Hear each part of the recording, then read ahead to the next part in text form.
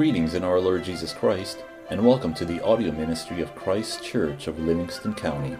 The following are 3 excerpts from a covenant renewal worship service led by Pastor Dirk DeWinkle, teaching elder at Christ Church. We trust you will be edified and ministered to by the Holy Spirit through this audio recording.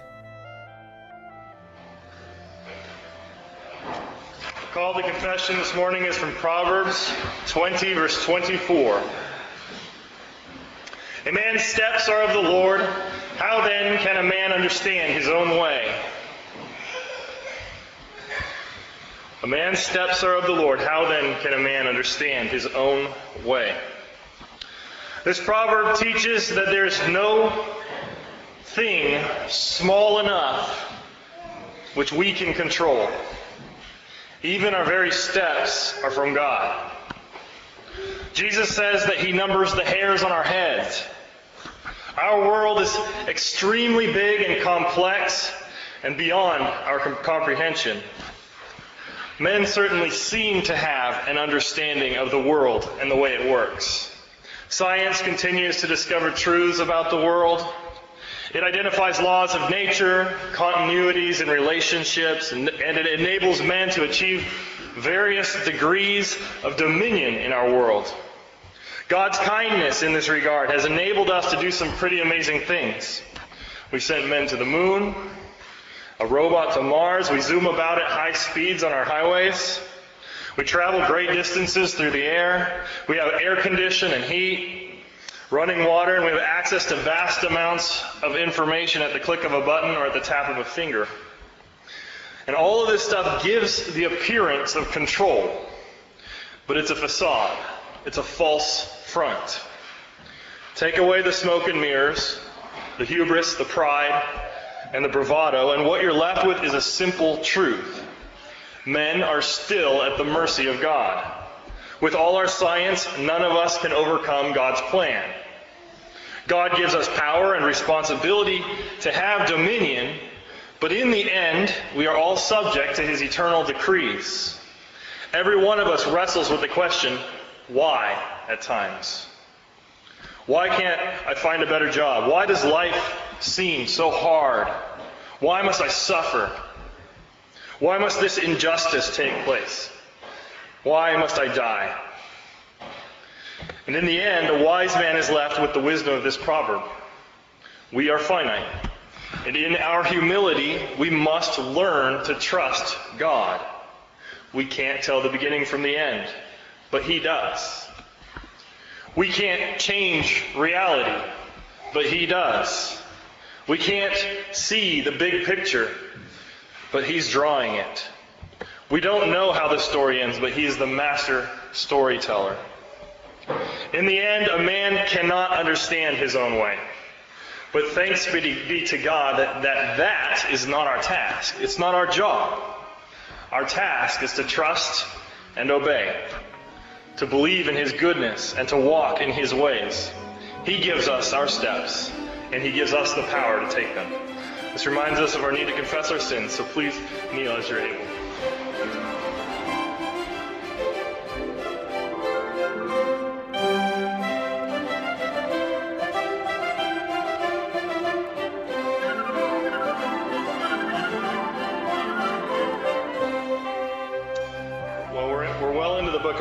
Now, and if you'll remember, this is Luke's narrative of Jesus Christ's continuing work following His resurrection. The grand arc of the story is that Jesus promises the Holy Spirit, and then the gospel starts to spread, and the church starts to grow in Jerusalem until the Jews reject it and then persecute the church. But next the gospel went out, first to Judea and then Samaria, and today we shall see it starts to go out to the ends of the earth, just like Jesus had commanded His disciples to do. The key players have been the apostles Peter and John, Barnabas, the martyr Stephen, and Philip the evangelist. On the negative side, the Sanhedrin rejected the gospel. Ananias and Sapphira lied to the Spirit and died, and Saul attacked the church, And Simon the sorcerer sought to achieve his own ends in the church. In all of this, the church has consistently grown. Its purity has been maintained and improved. And the glory and dominion of Christ has been preached.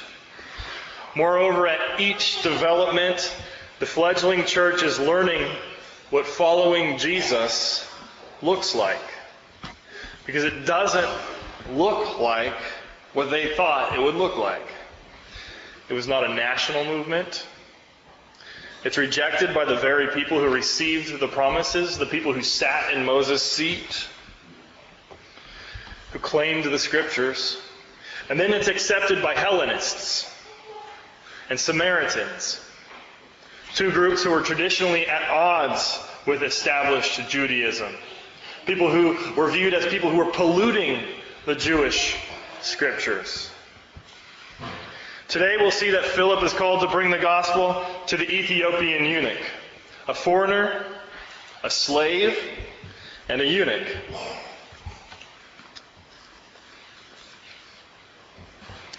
Acts chapter 8, starting at verse 26.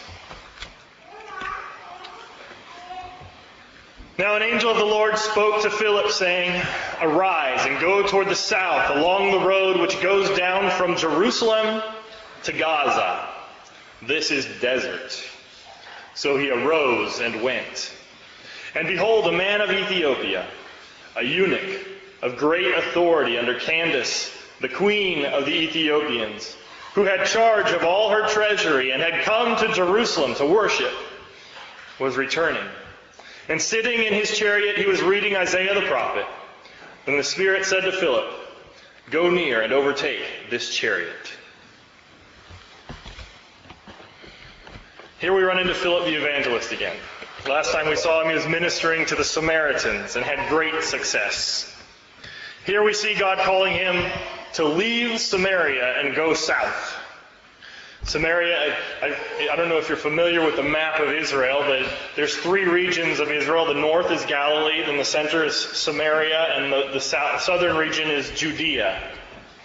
So he was north of Jerusalem, up in Samaria, and God tells him, go south.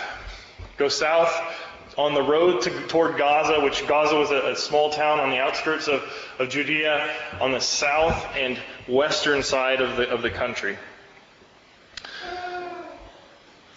It's interesting that the angel tells Philip, this is desert.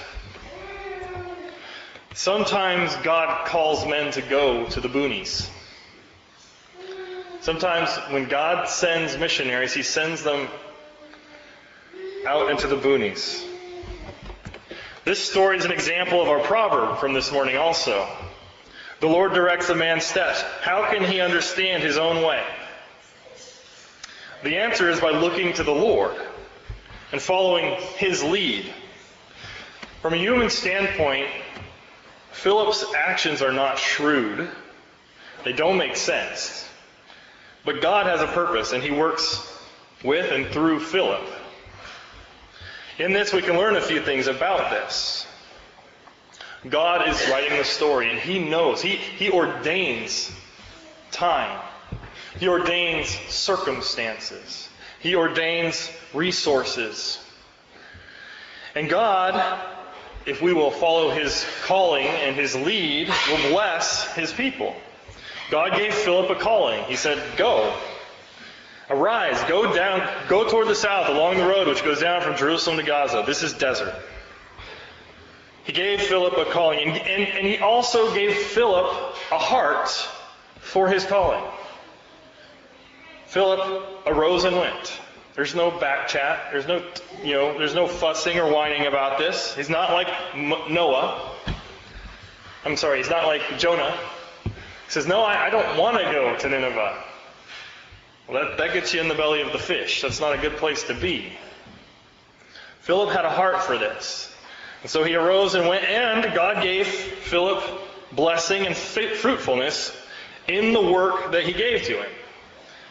Originally, he was in Jerusalem, and God sent him to Samaria. And so Philip is just doing what he's learned from God is the right thing to do.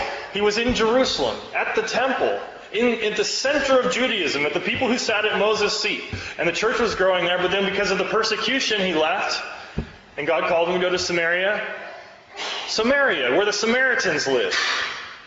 Those people who had polluted the Jewish scriptures. Those people who were worshiping on Mount Gerizim instead of in Jerusalem. That's where God called him to go. And Philip was faithful, and God blessed him. He had a fruitful ministry there. So now God calls Philip to leave a thriving ministry in a populous country and sent him to the desert road from Israel to the south. This story, or similar stories, like when, if you've grown up in the evangelical church, you've heard the missionaries come and they tell you all these great stories about being missionaries, and how God calls them to go to Africa. Stories that from people who are called to go to the desert places. It sometimes results in a fascinating occurrence within the modern evangelical church. Sometimes we fear what God is going to tell us to do. We think, I just know God's going to send me to the darkest recesses of Africa, and I don't want to go there. We'll think He's stingy. We'll spiritualize things, and we'll think that if we were a really good Christian, then we're supposed to want to be either missionaries or pastors or nurses. And that if we end up doing something other than those things, then somehow we're less holy, less spiritual, and less good. But if we do this, if we allow ourselves to go there, we operate on a false assumption that God wants to oppress us. That we assume that God wants to be mean to us and make us suffer, to deprive us of what we really want. And this thinking forgets calling, heart, and blessing. It also forgets that the gospel is good news, a cause for gratitude and rejoicing, not anxiety. God does call some people to go to the desert. He does send missionaries to Africa. He calls Philip to go to the desert. He calls people to suffer. His gospel is for the ends of the earth. And the earth is a waste place because of sin and the fall. But if God calls people to it, He gives them the grace and the means to accomplish what He desires, which ultimately is blessing, and we must accept that by faith. Philip is an excellent role model here. And even though he's called to the desert, he rises up and goes. He submits to the angel of the Lord and to the Holy Spirit. And what does he find? He finds the Ethiopian eunuch. Here we see several obstacles according to human standards. First, he's different. He's got a different skin color. He's from a different country, a different culture.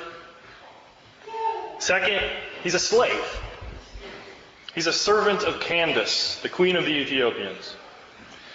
A quick historical note. Candace isn't a proper name. Her name was Candace. She was called Candace, but in ancient Ethiopia, these politically powerful women were called Candace. It's like the pharaohs in Egypt were all called Pharaoh, or like the Caesars in Rome were called Caesar. It's Candace in Ethiopia. And the reason they were women running the country was because their husbands were considered to be gods, and so they couldn't be bothered to stoop down to the mundane work of politics. So he's a slave to Candace. Third, he's a eunuch. In Deuteronomy, eunuchs were prevented from being a part of the congregation of Israel. Covenantally, they were held at arm's length. They said, "Our God is the true God. You need to worship Him, but you may not come within these certain boundaries." They're not able to fully convert to Judaism. They could come to Jerusalem to worship, but they were prevented from entering the temple beyond the court of the Gentiles and women. A term that was used for believers who were not full proselytes to Judaism was called God-fearers. And this category would have included Gentiles who believed in the Scriptures, but for whatever reasons didn't take on the covenant sign of circumcision or join the political nation of Israel. Naaman the Syrian, who was cleansed of his leprosy in the Old Testament, he would have fallen under a similar category here, where he worshipped God, but he asked for permission from Elijah, or Elisha, whichever one it was. He asked for permission to go worship the true God, but he had to go into the temple of the false gods to do it. But he was a God-fearer. All of these facts, that he was different, he's a slave, and that he was a eunuch, would have made him seem from a human perspective less desirable as a convert. He wasn't ideally what you're looking for. And on the other side of the spectrum, ironically, is that the Ethiopian eunuch had great authority and wealth and power. And these things would have been intimidating to someone who was sharing the gospel. Here was a man who held a very high office. He had charge of all Candace's treasury. He was able to take an entourage with him to Jerusalem to worship. He rode in a chariot. It's like the Rolls Royce of the day. I mean, this guy was pretty high up there. He's able to afford a scroll of the book of Isaiah. He was able to read it. All signs of wealth and influence. And all these things point to his high estate. And yet Philip was not deterred. Like in Samaria, he brought the gospel to the outcast. And like in Samaria, he brought it to the high as well as to the low. Remember, in Samaria, he brought it to the multitudes, and he converted Simon, who they worshipped as the great power of God. Philip submits to God's call, and God calls him where he will according to his own good pleasure. Here, that is the desert between Jerusalem and Gaza, because the dry places need water. Look where the gospel tends to explode. The gospel is for those who are thirsty, who are hungry, for those who need it, for the downcast, the downtrodden, the oppressed. Jesus brings good news to the world. And the reality is the whole world is a desert place, and everybody needs it. But if you go to the real desert places where people are really starving and really hungry, they know that they need it, and they'll admit it. So the gospel explodes where people are really hungry and really need the good news of a good God who brings salvation to a wicked world.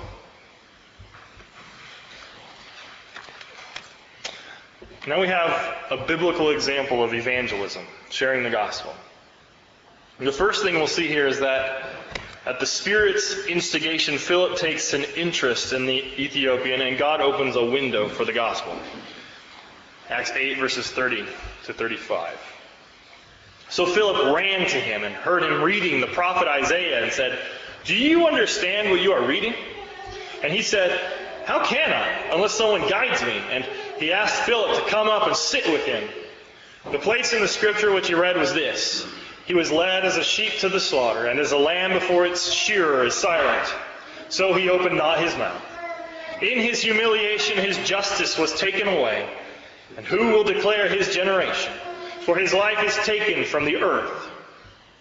So the eunuch answered Philip and said, "I ask you, of whom does the prophet say this? Of himself or some other man?" Then Philip opened his mouth, and beginning at this scripture, preached Jesus to him. Jesus is the gospel. Philip opened his mouth and preached Jesus to him. Jesus is the substance of what is preached. He is what we preach. And the gospel of Jesus is grounded in the Word. Jesus is the key to the Scriptures. He unlocked all the mysteries, all the problems, all the frustrations that we get from reading the Old Testament if we don't know Jesus. Jesus is the answer. He is the way. He's the truth. He's the life. No man comes to the Father but by me. Jesus is the key. All the Scriptures find their purpose in Him because Jesus is the Word in the flesh. And this means that all of the Word of God points to Him. This means that we are called to know our Bibles. We should be steeped in them. We should be familiar with the Scriptures. They should be the background of our thinking. They should be the basis of our lives. We should write them on the doorposts. We need to know them. They need to be in our bones so that we're able to use them as a means to proclaim Jesus. Just like Philip does here with the Ethiopian. The verses here pondered by the eunuch are a key to the prophecies in the book of Isaiah. The verses come from Isaiah chapter 53. The chapter is also known as the Suffering Servant chapter. But the chapters that follow Isaiah 53 are filled with glorious prophecies about the kingdom of the Messiah and the promises of the restoration of all things in Him. And of particular interest to this man, the Ethiopian eunuch, would be the beginning of chapter 56 of Isaiah. Isaiah 56, verse 3.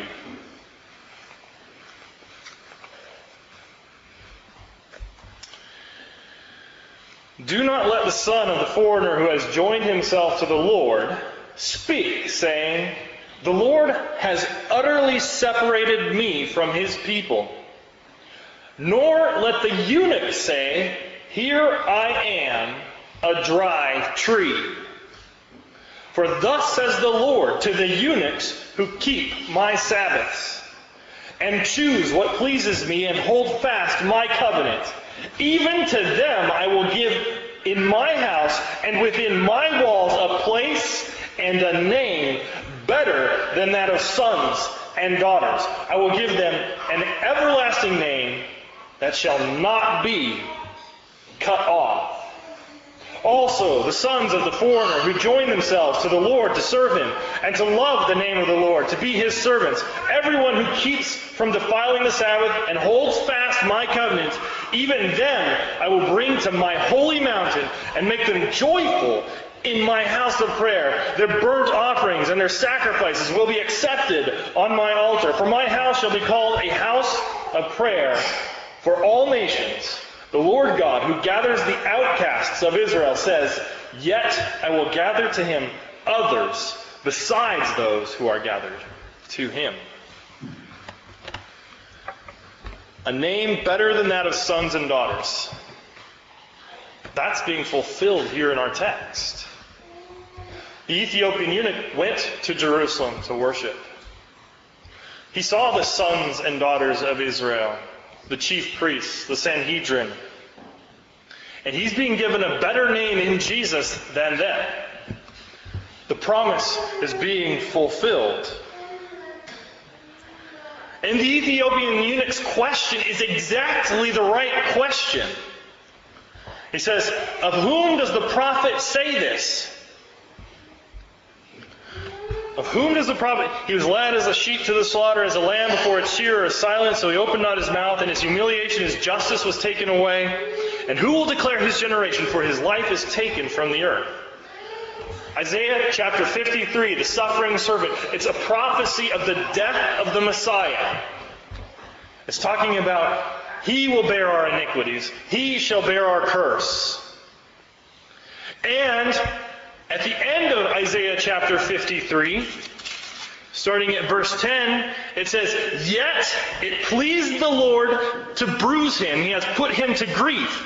When you make his soul an offering for sin, he shall see his seed. He shall prolong his days, and the pleasure of the Lord shall prosper in his hand. There's the conundrum. There's the question. Isaiah is asking, how can he die and yet his days be prolonged?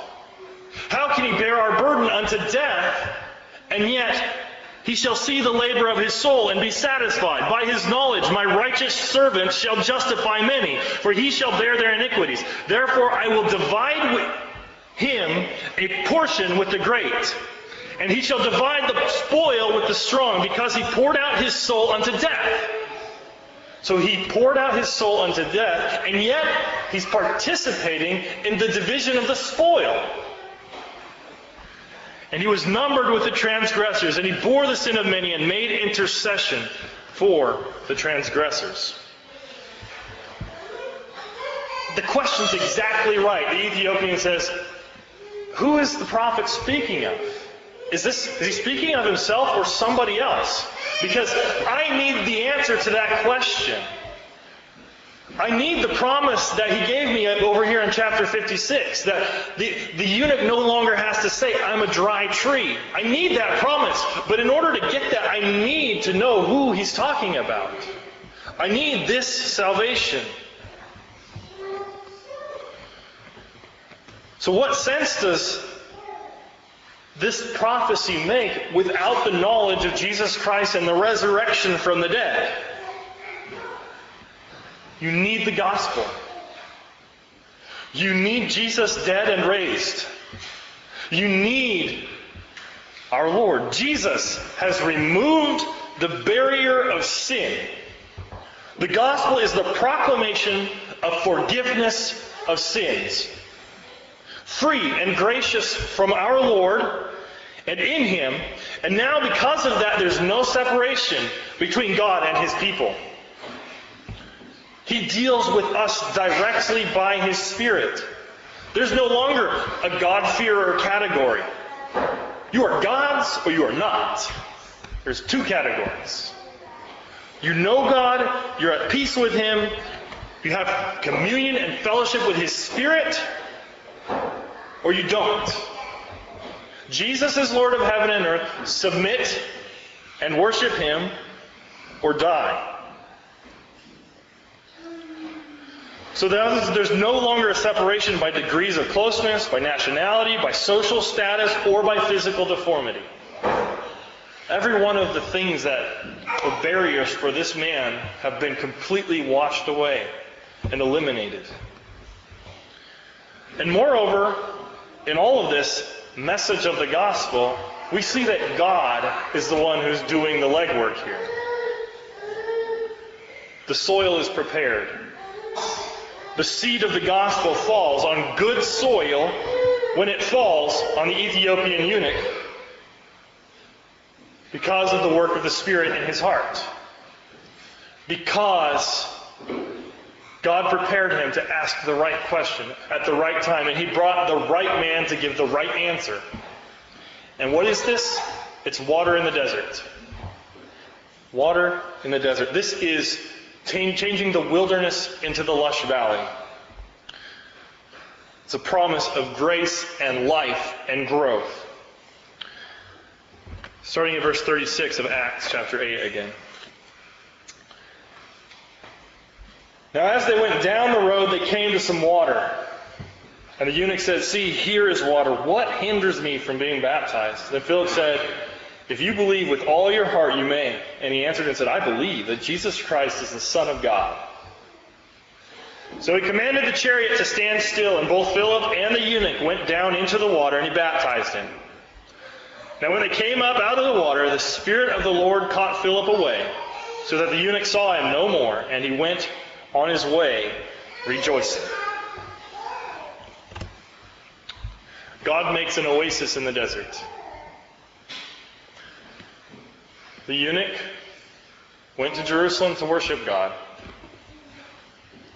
He hungered, he thirsted for His presence, he thirsted for God, but he wasn't there. And then he comes back through the desert and he receives water. God brings forth water from the rock. He provides salvation for the lost. Jesus Christ is good news for everybody, and His message is powerful, and it instigates rejoicing. And the gospel continues to go out. Philip baptizes this man, and then he sends the Spirit of the Lord, and then the Spirit of the Lord caught Philip away. Now, interpretation of that is varied. Some people think, well, he just went on his way because the Spirit told him to move on to the next place. Some people think it was a miraculous, he just kind of disappeared. It doesn't really matter that much. I personally would fall on that he was caught away. It was miraculous. But that doesn't matter much, because Philip's departure doesn't cause this eunuch sorrow. It's not like God said, here's water, and now I'm taking it away. No, God gave him the water of salvation, a well of living water, so that he would never thirst again. He rejoiced because the message of Philip is that we no longer need a mediator. We don't need to keep going back to the well, but keep going back to the well. God puts the well in us. We become springs of living water. Jesus is our mediator, and he's with us all the time. Philip can go, but Jesus won't. He's there with you. That's part of the gospel. That's his Spirit. Then next we see in verse 40 that Philip's found at Azotus. But Philip was found at Azotus, and passing through, he preached in all the cities till he came to Caesarea. So God makes an oasis in the desert. He converts and baptizes this eunuch and sends him on his way, rejoicing. And we don't read anything more about him in the scriptures. We do know that the church was established very early in Ethiopia, and presumably he was a minister of the gospel there. Presumably, the Acts 56 prophecy came true in him. When the eunuch says, no longer am I a dry tree, more are the children, your children, than those of Israel, because the gospel is fruitful.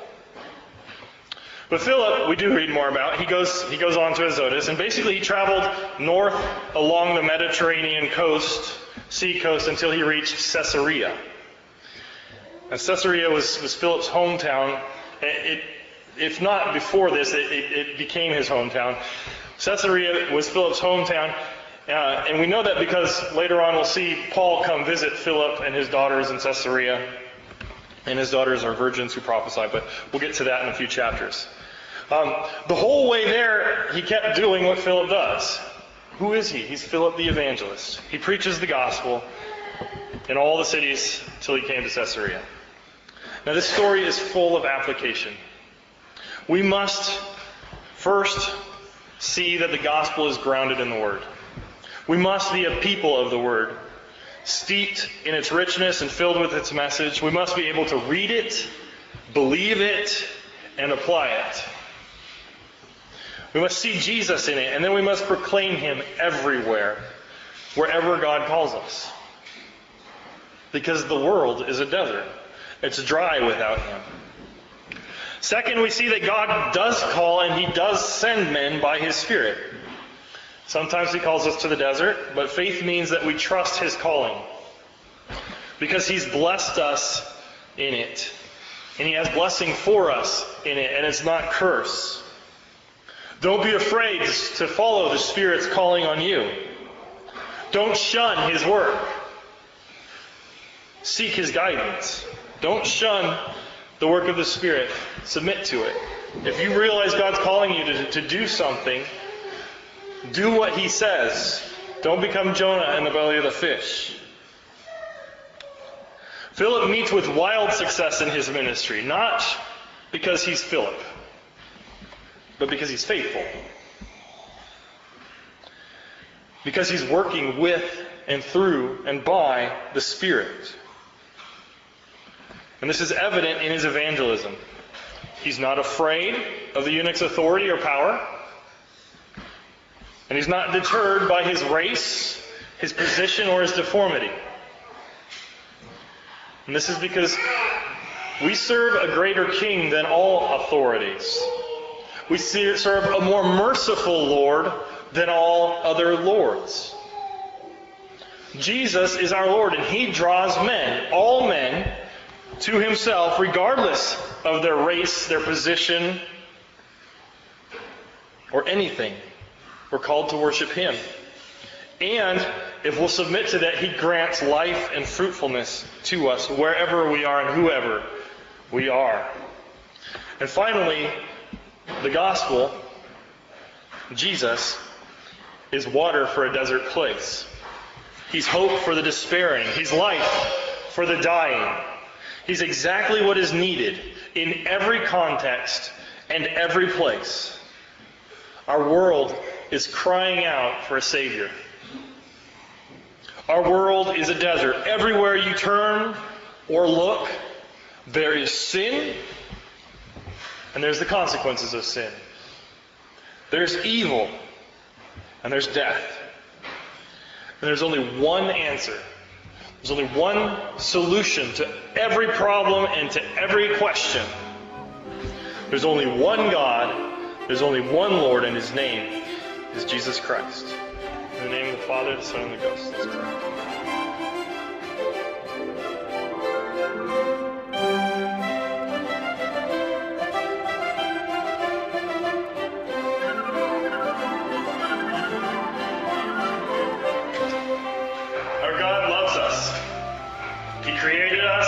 Placed us in a beautiful garden, and then by our sin we turned it into a wilderness and a desert. But He loved us while we were yet sinners, so that He died for us and turned our deserted and deserting hearts back to Himself. He has redeemed us, and He is recreating His world, remaking the beautiful garden, and drawing us into His glorious fellowship by the sheer power of the gospel and Jesus Christ. He invites us all to become springs of living water, just like He promised to the Samaritan woman at the well. And at the very least, it's interesting that Philip left Samaria to bring the water of the gospel and of baptism from there to the eunuch, the dry tree from Isaiah. For thus says the Lord, to the eunuchs who keep my Sabbaths and choose what pleases me and hold fast my covenant, even to them I will give in my house and within my walls a place and a name better than that of sons and daughters. I will give them an everlasting name that shall not be cut off. That name is promised to every believer, and there is no wall of separation any longer. Come, believe, and be filled with the feast that comes out of the desert. Christ's body, broken for us. Let us pray. Thank you for listening to these excerpts from the worship service of Christ Church of Livingston County. If you would like further information about anything in these messages, the Bible, about Christ Church of Livingston County, or wish to make any other related inquiry, please feel free to contact Pastor Dirk DeWinkle through our website, ChristKirkMI.com. That's ChristKirkMI.com. Again, thank you and blessings.